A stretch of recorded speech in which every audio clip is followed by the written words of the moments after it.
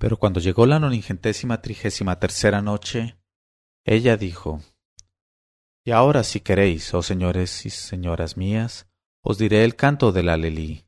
Helo aquí. Las revoluciones del tiempo han cambiado mi color primitivo, descomponiéndolo en los 3 matices diferentes que constituyen mis variedades. La primera se presenta con la vestidura amarilla del mal amor. La segunda se ofrece a las miradas vestida con el traje blanco de la inquietud que producen los tormentos de la ausencia. Y la tercera aparece bajo el velo azul de la pena de amor. Cuando soy blanco no tengo brillo ni perfume, así es que el olfato desdeña mi corola y nadie viene a levantar el velo que cubre mis hechizos. Pero me alegro de verme tan abandonado porque así lo querría.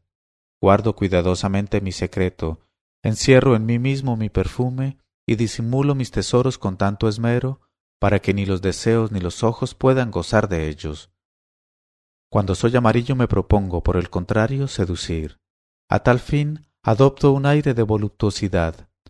Desde por la mañana hasta por la noche esparzo mi olor almizclado, y en el crepúsculo de la mañana y en el de la tarde dejo escapar mi aromático aliento. No me censuréis, oh hermanas mías, si acuciado por los deseos confío mi pasión al soplo del céfiro. La amante que traiciona su deseo no es culpable, sino que está vencida por la violencia de su amor.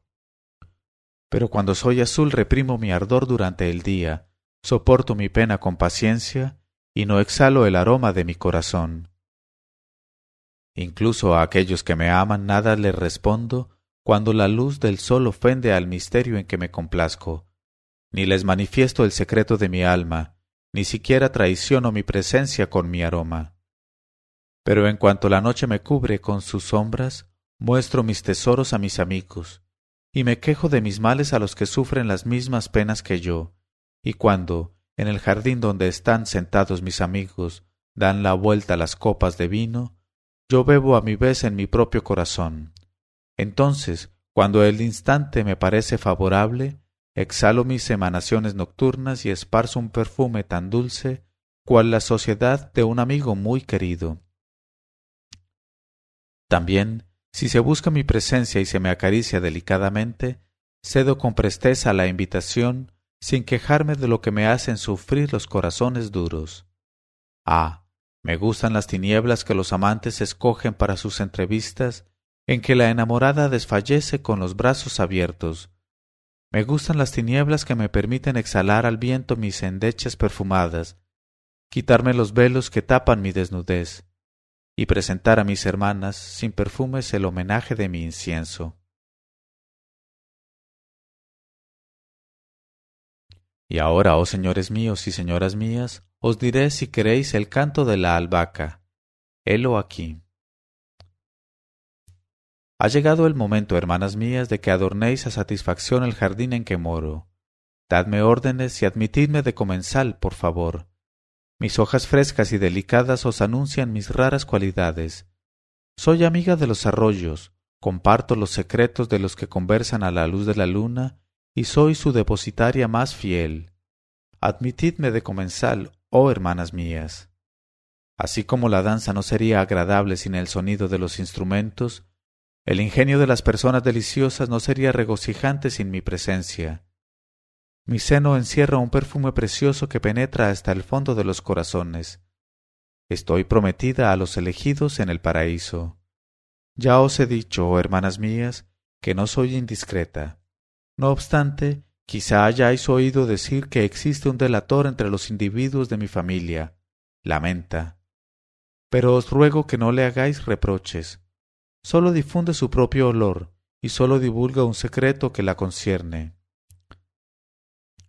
El que es indiscreto para sí mismo no puede compararse con quien revela secretos que se le han confiado y no merece el apelativo injurioso de delator. De todos modos, no estoy ligada a la menta por lazos de parentesco próximo. Reflexionad en esto, oh hermanas mías. Soy amiga de los ruiseñores. Conozco los secretos de los enamorados que hablan a la luz de la luna. Soy una depositaria fiel. Ha llegado el momento de que adornéis a satisfacción el jardín en que moro. Dadme órdenes y admitidme de comensal, por favor. Y ahora, oh señores míos y señoras mías, os diré, si queréis, el canto de la manzanilla. Helo aquí. Si te encuentras en estado de comprender los emblemas, levántate y ven a aprovecharte de los que se te ofrecen.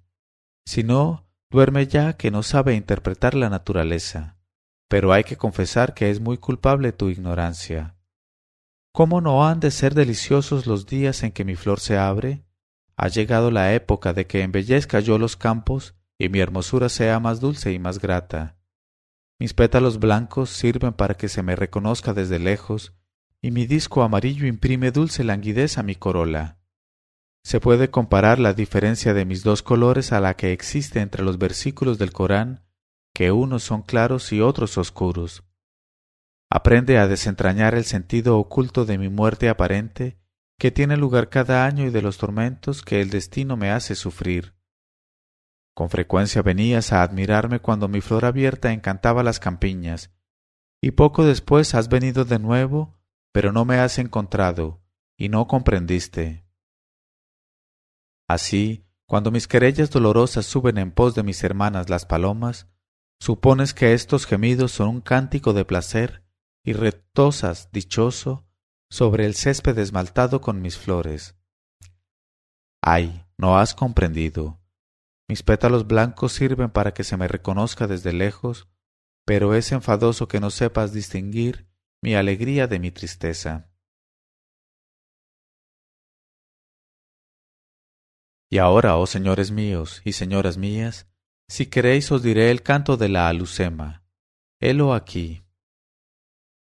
Oh, cuán dichosa soy de no contarme en el número de las flores que adornan los parterres.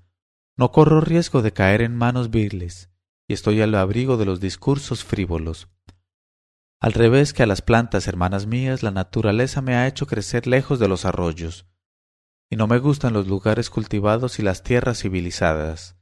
Soy salvaje, lejos de la saciedad, resido en los desiertos y en las soledades, porque no me gusta mezclarme con la muchedumbre. Como nadie me siembra ni cultiva, nadie tiene que echarme en cara los cuidados que me ha prestado.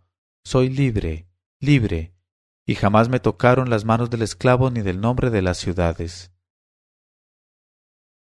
Pero si vas al Najd de Arabia, me encontrarás allí, lejos de las moradas de los hombres pálidos. Hacen mi dicha las llanuras espaciosas, y la sociedad de las gacelas y de las abejas es mi único placer. Allí el ajenjo amargo es mi hermano en soledad. Soy la bienamada de los anacoretas y de los contemplativos, y he consolado a Agar y he curado a Ismael. Soy libre, libre, y semejante a las hijas de sangre noble, a quienes no se pone a la venta en los mercados de las ciudades. No me buscan los libertinos, sino que sólo me estima el que, abrigando el propósito inquebrantable, se descubre la pierna y se lanza sobre el rápido corcel con una brizna de mi tallo en la oreja. Quisiera que estuvieses en el desierto de Najd, de donde soy originaria, cuando la brisa de la mañana vaga al lado mío por los valles. Mi olor fresco y aromático perfuma al beduino solitario, y mi discreta exhalación regocija el olfato de los que descansan junto a mí. Así es que, cuando el rudo camellero describe mis raras cualidades a las gentes de las caravanas, no puede menos de hablar de mí con ternura. Y ahora, si queréis, oh señores míos y señoras mías, os diré, para terminar, el canto de la anémona. Helo aquí. Si mi interior estuviera conforme con mi exterior, no me vería obligada a quejarme y a envidiar la suerte de mis hermanas. Se ensalzan sin cesar los ricos matices de mi vestido, y el mayor elogio que se hace de las mejillas de las vírgenes es encontrarles parecido con mi tinte encarnado. Y sin embargo, quien me ve me desdeña. No me colocan en los vasos que decoran las salas de los festines. Nadie elogia mis gracias. No participo de los homenajes que se rinden a mis hermanas. Se me relega al último lugar en los parterres. Se llega hasta a excluirme de ellos por completo, y parece que a la vez repugno a la vista y al olfato. ¡Ay de mí! ¿Dónde está, pues, la causa de tan marcada indiferencia? ¡Ay, ay! Me supongo que obedecerá a que tengo negro el corazón. Pero ¿qué puedo yo contra los designios del destino? Si mi interior está lleno de defectos y tengo negro el corazón, ¿no hay hermosura en mi exterior? Renuncio a luchar, ay de mí. Si mi interior estuviera conforme con mi exterior, no me vería obligada a quejarme y a envidiar la suerte de mis hermanas. Me imagino que toda mi desgracia procede de mi corazón.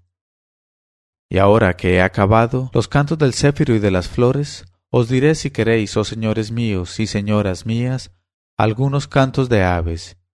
He aquí primeramente el canto de la golondrina. En este momento de su narración, Sherazada vio aparecer la mañana y se calló discretamente.